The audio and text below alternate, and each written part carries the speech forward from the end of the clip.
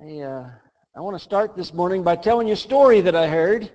It was about a groom that was going to surprise his bride on their wedding day.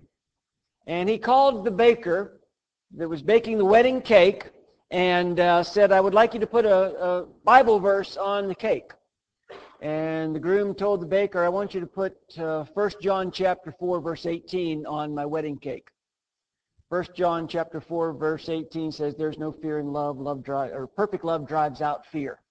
Well, the baker didn't know anything about the Bible. He didn't know the difference between the book of 1 John and the Gospel of John.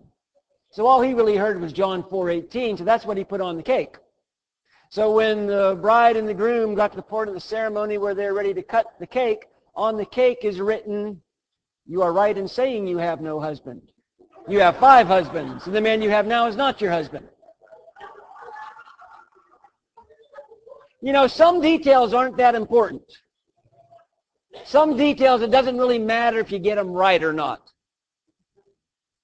For instance, I'm not positive my tie matches my shirt today. But you know what? I don't care. It's close. And that's all that really matters. It might not match, but I don't really care. It's a detail I'm not worried about. Some details we need to worry about because some details are really important. We began this year talking about Jesus. We've been talking about grace. And I have used some different Jesus encounters to make some thoughts about our relationships and relationship with Jesus. We've looked at an encounter with the Apostle John. We've looked a couple of weeks ago at the life of Andrew. Last week, we looked at an instance where Jesus had an encounter with Peter. And I want to do that again today and talk about a man who's on his way to becoming a disciple that has an encounter with Jesus.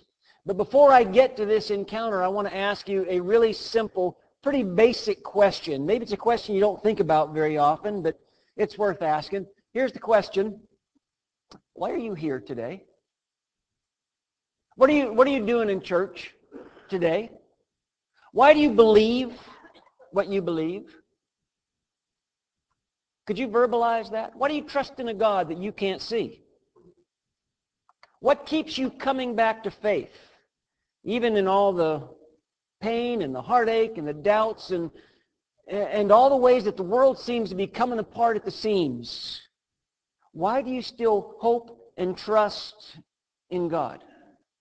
That's the question for this morning. What is it that keeps you coming back to faith? What's the real reason that you have for believing? There's a scene in the New Testament where Jesus has a conversation with a man that we would best describe as a skeptic. His name is Nathaniel. Nathaniel is a skeptic. And I don't mean that to put Nathaniel down. He's just a guy who doesn't take everything right at face value. He's a guy who questions some things. He's not going to be swayed by every bit of gossip that comes down the pike. He wants to know for sure. He doesn't get too excited about what other people are saying. Now, we know that Nathaniel's on his way to becoming a disciple of Jesus, but when we first meet Nathaniel, he's a skeptic. Jesus is going to give Nathaniel a reason to believe. But what he tells Nathaniel at the very beginning, what he shows Nathaniel, isn't going to be Nathaniel's best reason to believe. Jesus is going to tell this man, there's a deeper reason. There's a better reason for you to put your faith in me.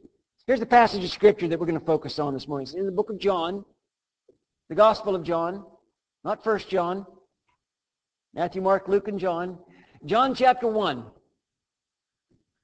beginning in verse 43. The next day, Jesus decided to leave for Galilee. Finding Philip, he said to him, "Follow me." Philip, like Andrew and Peter, was from the town of Bethsaida. Philip found Nathanael and told him, "We have found the one Moses wrote about in the law, and about whom the prophets also wrote, Jesus of Nazareth, the son of Joseph." Verse 46, Nazareth. "Can anything good come from there?" Nathanael asked. "Come and see," said Philip. When Jesus saw Nathanael approaching, he said to him, "Here is a true Israelite, in whom there is nothing false." "How do you know me?" Nathanael asked. Jesus answered, "I saw you while you were still under the fig tree before Philip called you." Verse 49, then Nathanael declared, "Rabbi, you are the Son of God. You are the King of Israel." Jesus said, "You believe because I told you I saw you under the fig tree. You shall see greater things than that." He then added, "I tell you the truth. You shall see heaven open and the angels of God ascending and descending on the Son of Man." In this text, we actually have two conversations that take place. First, there's a conversation between Philip and Nathanael. And in that conversation, we see all of Nathanael's reasons for not believing in Jesus. And then there's a conversation between Jesus and Nathanael. And in that conversation, we see all the reasons for Nathanael believing in Jesus. Nathanael accepts Jesus as the Messiah, even though it's pretty obvious his reasoning, his understanding, his faith isn't quite cemented just yet. I mean, there's gaps there. There's things that Nathanael obviously doesn't quite understand. And Jesus understands this as well. Jesus says, "I'm going to give you a better reason to believe." In fact, Jesus says, "You'll see greater things than that." So if we hit the rewind button on this text just a little bit, we see Philip and Nathanael. Philip has already seen Jesus. He's met Jesus. Philip is already fascinated with Jesus. Remember, I've said it before that those early disciples, they weren't chosen because of their theological depth, because they were so, they understood everything that Jesus was doing. In fact, at the beginning, they didn't really understand much of anything other than the fact that Jesus was fascinating. So Jesus simply told Peter, "Follow me," or Philip, "Follow me." Maybe there was more to it than that. Maybe there wasn't. But Philip followed Jesus immediately. No questions asked. Philip understood there's something powerful about this guy, Jesus. There's something a little bit mysterious, otherworldly. There's something fascinating about Jesus. And Philip follows Jesus. He's convinced this is the Son of God. And I'm sure at this point, Philip's understanding wasn't complete. Yet he's willing to follow Jesus. He's willing to leave everything that's familiar to him, to follow Jesus down a very unfamiliar path. And really, anyone who's had a Jesus encounter is going to react pretty much like Philip does. He's looking for someone else to tell. He wants someone else to tell about what's going on in his life, about who he's just encountered. So he goes and finds Nathanael. And he tells Nathanael, "Nathanael, we found him. I've met him. It's the one. It's the Christ. It's the Messiah. He's Jesus of Nazareth." And of course, Nathanael responds like any skeptic would. "Philip, come on. Philip, you can't fall for everything you hear or see. Philip, there's a charlatan on every corner. And by the way, we Jews, we don't joke about the Messiah. Okay, when you start talking about the Christ, it's pretty serious business to us Jews. So, take a deep breath here, Philip." Now, I want to give Nathanael the benefit of the doubt here. He hasn't seen Jesus yet. He hasn't met Jesus yet. All he knows about Jesus is the secondhand news that he's got from Philip. And so far, the secondhand news that he's received from Philip doesn't sound anything like what he would expect the Messiah to be like. Think of it this way. Suppose someone came to you and told you, "We've just met a young man, and this young man seems to have the answers to all of the world's problems. He has a way to solve the nuclear arms race. He has a way to end world hunger. He can bring peace to the Middle East. He's got the answers to the slumping economy. He's got the answer for global warming. He's a young guy, doesn't seem to have a job. I think he's homeless, and he's from Plant City." Now, I'm not talking down to Plant City. That's my address. I live in Plant City. We love Plant City, don't we, Eric? Yes, we love Plant City. But wouldn't you kind of react in the same way? Someone with that much ability and someone that substantial from a small town like Plant City? Wouldn't you kind of question that? Wouldn't you be a little bit skeptical? And I think Nathanael's doubts are pretty reasonable. Now, we understand his skepticism. And the gospel never suggests that Jesus is going to be like anything that people expect Jesus to be like. Now, the gospel the gospel does tell us that Jesus kind of surprised everybody. No one expected Jesus, the Messiah, to act like Jesus acted. No one expected the Christ to do the things that Jesus did, the way he taught, the way he lived, his example, his focus, the way he treated people, who he treated. Certainly not his death. Certainly not his resurrection. Nobody expected that from the Messiah. So I think Nathanael's doubts are pretty reasonable. And I think maybe Philip decides, okay, you got a point here. Philip does a really smart thing, though. In fact, Philip's response to skeptical Nathanael is genius. He doesn't argue with him. He doesn't say, Nazareth isn't that bad a place. Really, there's some pretty spiritual people there. He doesn't say that. He doesn't debate Nathanael. Philip has one practical answer that I think is the best answer to give to a skeptic. Come and see. That was Philip's response to Nathanael. Just come check it out for yourself. Again, he doesn't disagree. There's no argument. There's no dispute. Listen to what he has to say. Check him out. See for yourself.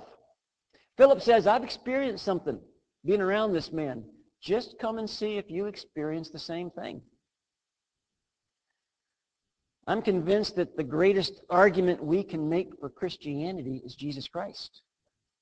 We try to come up with all these arguments and lead people to all these different places. Philip says, come see Jesus. Come experience him. Listen to what he has to say. Understand where he wants to take you, what he wants to do with you, how he wants to use you. Come and see, then you decide. I'm telling you, the best advice you can give to someone who is very skeptical is the advice that Philip gives to Nathanael. Come see for yourself. So Philip leads Nathanael to Jesus, and it leads to a second conversation between Jesus and Nathanael. Jesus watches Nathanael approach, and Jesus tells Nathanael, here's a true Israelite in whom there is nothing false. The first thing Jesus does is compliment Nathanael. Now, for a Jew, the compliment that Jesus just gave him was the best compliment he could have received. What Jesus is saying is, you're the real deal. You are a true Jew to your core. There's nothing fake about you, Nathanael. But Nathanael's still skeptical. How do you know me? It's not going to take just a couple of compliments to win Nathanael over. How do you know me? You don't know anything about me. And Jesus tells him, well, I actually know quite a bit about you. I know a lot of things about you. I saw you while you were under the fig tree. I saw you before Philip even approached you. Now, Nathanael is fascinated. In fact, now Nathanael is stunned. Then immediately that skepticism seems to melt away. And Nathanael now says, you are the Son of God. You are the Messiah. I believe. It takes a miracle, but I believe. Count me in. And you think, well, that's pretty fast. Nathanael actually jumped on board pretty quickly. After a fairly small miracle, if there is such a thing, after Jesus, just tells him, I saw you under the tree. Nathanael says, you are the Son of God. I'm a believer. You are the King of Israel. And Jesus recognizes his faith. Okay, Nathanael, you have a reason to believe. But Jesus says, I'm going to give you a better reason. You will find a better reason to believe. It's a good thing that you believe that I am who I say I am. But Jesus knows there's more. There's something deeper. There's a reason that you believe right now, but it's not the best reason for believing. Verse 50, Jesus tells Nathanael, you shall see greater things than that. Now, what's happening to Nathanael is what I would suggest happens to all of us. We do things for reasons that seem good at the time, only later on to say, I've got a better reason than I had earlier. We do things that at the time, or this is a good reason to do it, but later on we look back and say, that wasn't the best reason, because the reason I have now is a lot better than the reason I started with. And I think that's what's going on with Nathanael. And I think that's what goes on spiritually for us as well. It does take some time, and it takes growth and maturity for finding that real reason for being a believer in Jesus. And Jesus understood this about Nathanael. One day, he said, you're going to see greater things. I'm going to give you even better reasons than this. I'm going to give you the best reason for believing in me. Now, there's a lot of reasons to believe, but I think there's one best reason to believe in Jesus. Having said that, I suppose if we took 20 people who were believers and asked why you believe, we might get 20 different answers. But I think there's one best reason to believe that Jesus is who he says he is. When you get right down to it, I think we all share that same best reason. So this morning I want to take just a couple minutes and share with you what I think are some really good reasons to have faith in Jesus. But I want to share that one best reason for us believing in Jesus as the Son of God. A lot of people believe because of their family. For a lot of us, we were raised in a God-fearing family. A lot of us are trying to raise our children in God-fearing families. I was raised in a God-fearing family. But I've often wondered to myself, what if I was born into a Muslim family? What if I was born into a Hindu family? What if I was born in China or Afghanistan or India? What would my life look like? But I wasn't. I was born in western Pennsylvania to a family that loved the Lord. The first things I learned were Bible things. My bedtime stories were Bible stories. The little songs that I grew up learning were Bible songs. I used to sing the song, how do I know the Bible tells me so? I could have just as easily sang, how do I know my dad and my mom tell me so? Because they were telling me the things that were in the Bible. Families are God's best missionaries. I keep telling parents that you are the best chance that your children have falling in love with Jesus. But it doesn't always work that way. Some children become unbelievers because of their families. Some people find it impossible to believe in a loving heavenly Father because they've never had a loving earthly father. Now, some people come to faith in spite of their families, not because of their families. So our families might help in a great way, but the real reason for us coming to faith, it's got to be deeper than family. Well, some people might say, well, I have faith because of my church. Again, a lot of us grew up in a church that just wrapped its loving arms around us. Or maybe put the fear of God in us. I don't know what your church experience was. But a lot of people's faith is sort of contingent on their church and that experience. Now, if you've been here very long, you've heard me talk about the Lord's church and how precious the Lord's church is to me, founded by Jesus, purchased with his blood. We are his body. We have been tasked with taking the good news of Jesus to the world. We're the hands and the feet of Jesus. Jesus is the head. We're the body. You can't separate the head from the body. You can't say, give me Jesus, but, not so much on the church. It doesn't work that way. But again, I don't think that church is the real reason that people come to faith. Most of us will admit that we've seen instances where church has been kind of a stumbling block because it's made up of people like us. We're flawed. And we want to get it right, and we try to get it right, but we don't always get it right. I've had people tell me, I'm sure you have too, I might be a believer if it wasn't for the church, because there's hypocrites in the church. That's true. Because there's gossips in the church. Yeah, well, that's true. But still, church is a great reason to believe in Jesus. But it can't be the main reason. There's got to be something besides that. How about this? Maybe it's because of the arguments. There's all these arguments that do such a great job of proving that God does exist. And all these arguments, they're so persuasive that the earth was spoken into existence by God. There's divine design involved there. These arguments that Jesus was a real individual who actually walked on the earth, who actually was the Son of God, who was crucified on a cross, who did come back to life 3 days later. There's all these wonderful arguments, and they're important. But if I rest my faith on the arguments, is that the main reason? Is that the real reason for my faith? If I rest on my faith on my ability to prove it, I'm always going to wonder if somebody's going to come along with a better argument against God than I have for God. That's why I don't have any problem telling people pretty often, there's things I can't explain. There's questions that I can't answer. Now, why is this suffering happening? Why are these children suffering? I don't know. I can't answer that. My faith doesn't depend on me being able to outwit every atheist or to win every argument. Deuteronomy tells me the secret things belong to God. Isaiah tells me as high as the heavens are above the earth, so are God's ways and God's understanding above our ways and our understanding. The real reason for believing, it's got to come from another corner of my life. Well, maybe it's the Bible. Where would we be without the book? I love the book.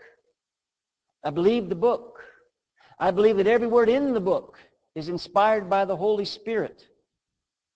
The book tells us about Jesus. The book tells us about grace. The book tells us how to live, what to do. Our faith comes from the book. We learn from the book.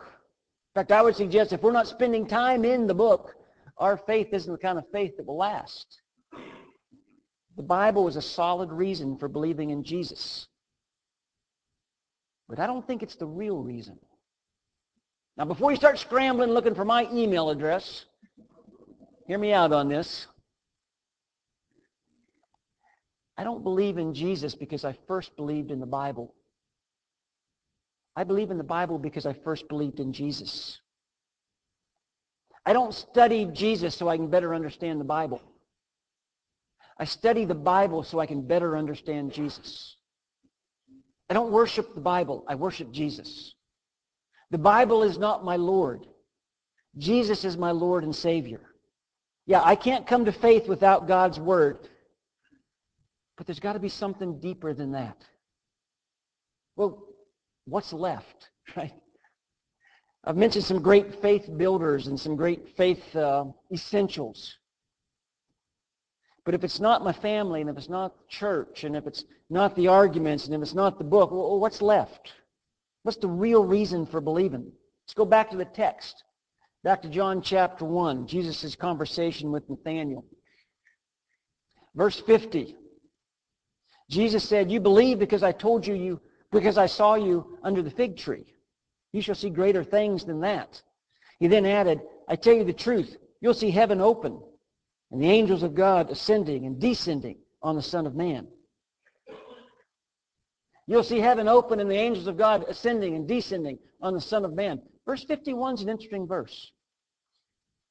Because nowhere in the New Testament do we have any indication that Nathanael actually saw what Jesus is describing in verse 51. A lot of people think that Jesus is referring back to an account in Genesis chapter 28 when Jacob in a vision sees a ladder going up to heaven. And angels were ascending and descending on that ladder. And there's certainly some parallels here with Genesis 28. You remember that back in Genesis, Jacob is on the run. He swindled the birthright from his brother, which was kind of a big deal. And Jacob is convinced the next time my brother sees me, he wants to kill me. So Jacob's kind of on the run from his brother, from the situation, sort of on the run from God as well. But he's going to find out that he doesn't have much of a chance of running from God because God's made up his mind to track Jacob down. Some of you might know what it's like to try to run from God. But there's a moment when God decides to track you down. And in this case, when Jacob is caught by God, Jacob is held, he's subdued by grace. And Jacob did not see that coming. He didn't expect that. What Jacob expected was, if God ever catches me, if God ever holds me accountable for what I've done, it's going to be wrath. And it's going to be anger. It's going to be punishment. It's going to be shame. It's not going to be love. Won't be forgiveness. Certainly won't be grace. And yet that's exactly what Jacob experiences. Jacob was actually running away, from the source of love, from the source of grace. But he couldn't escape because God was too persistent. Jacob thought that he was running from the enemy. Who he was actually running from was the source of the love, the source of the grace. And Jacob's dream showed this ladder with angels ascending and descending.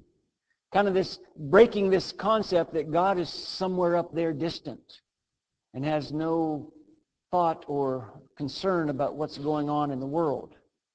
Jacob's dream shows that heaven came down, that God takes the initiative, reaches out to the people who are confused and hurting and lost. That God's not up there somewhere and never comes down here, doesn't pay attention. That the line between earth and heaven is open. And then you fast forward to the New Testament, Jesus' conversation with Nathanael. And Jesus tells Nathanael, you're going to see greater things. And Jesus tells Nathanael, I'm the ladder. You'll see angels ascending and descending on the Son of Man.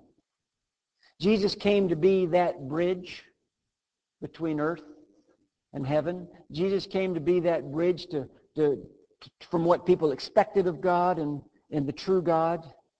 In fact, Jesus says, I am the way. I am the truth and the life. No one comes to the Father but by me.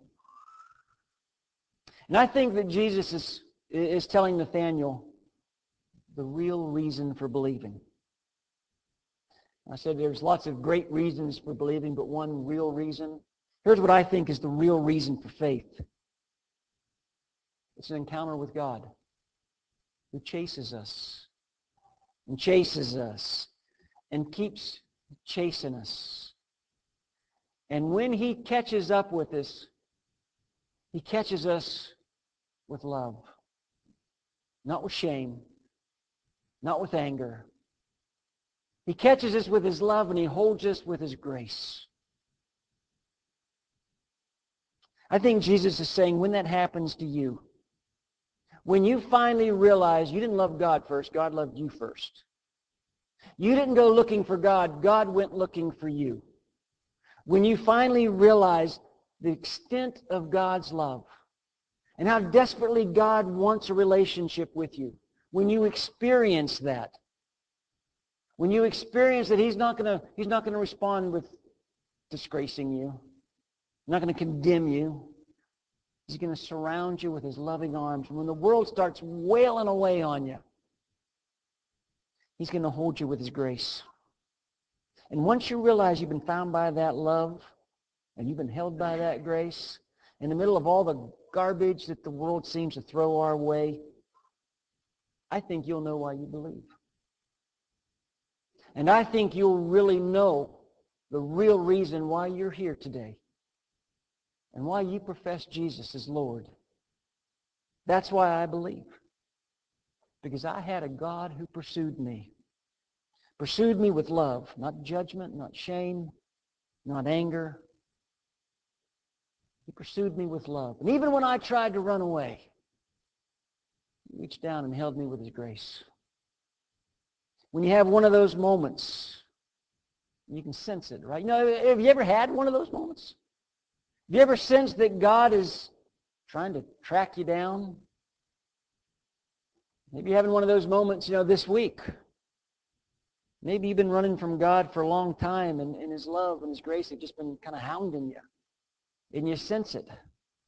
And you begin to see the message that Jesus had for Nathanael.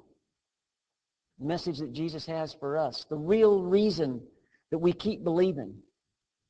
Even in the middle of sadness and hurt and disappointment and brokenness, is that we have a God who reached down in love and took hold of us, and He would not let go. And when you experience that, there is nothing else to replace it.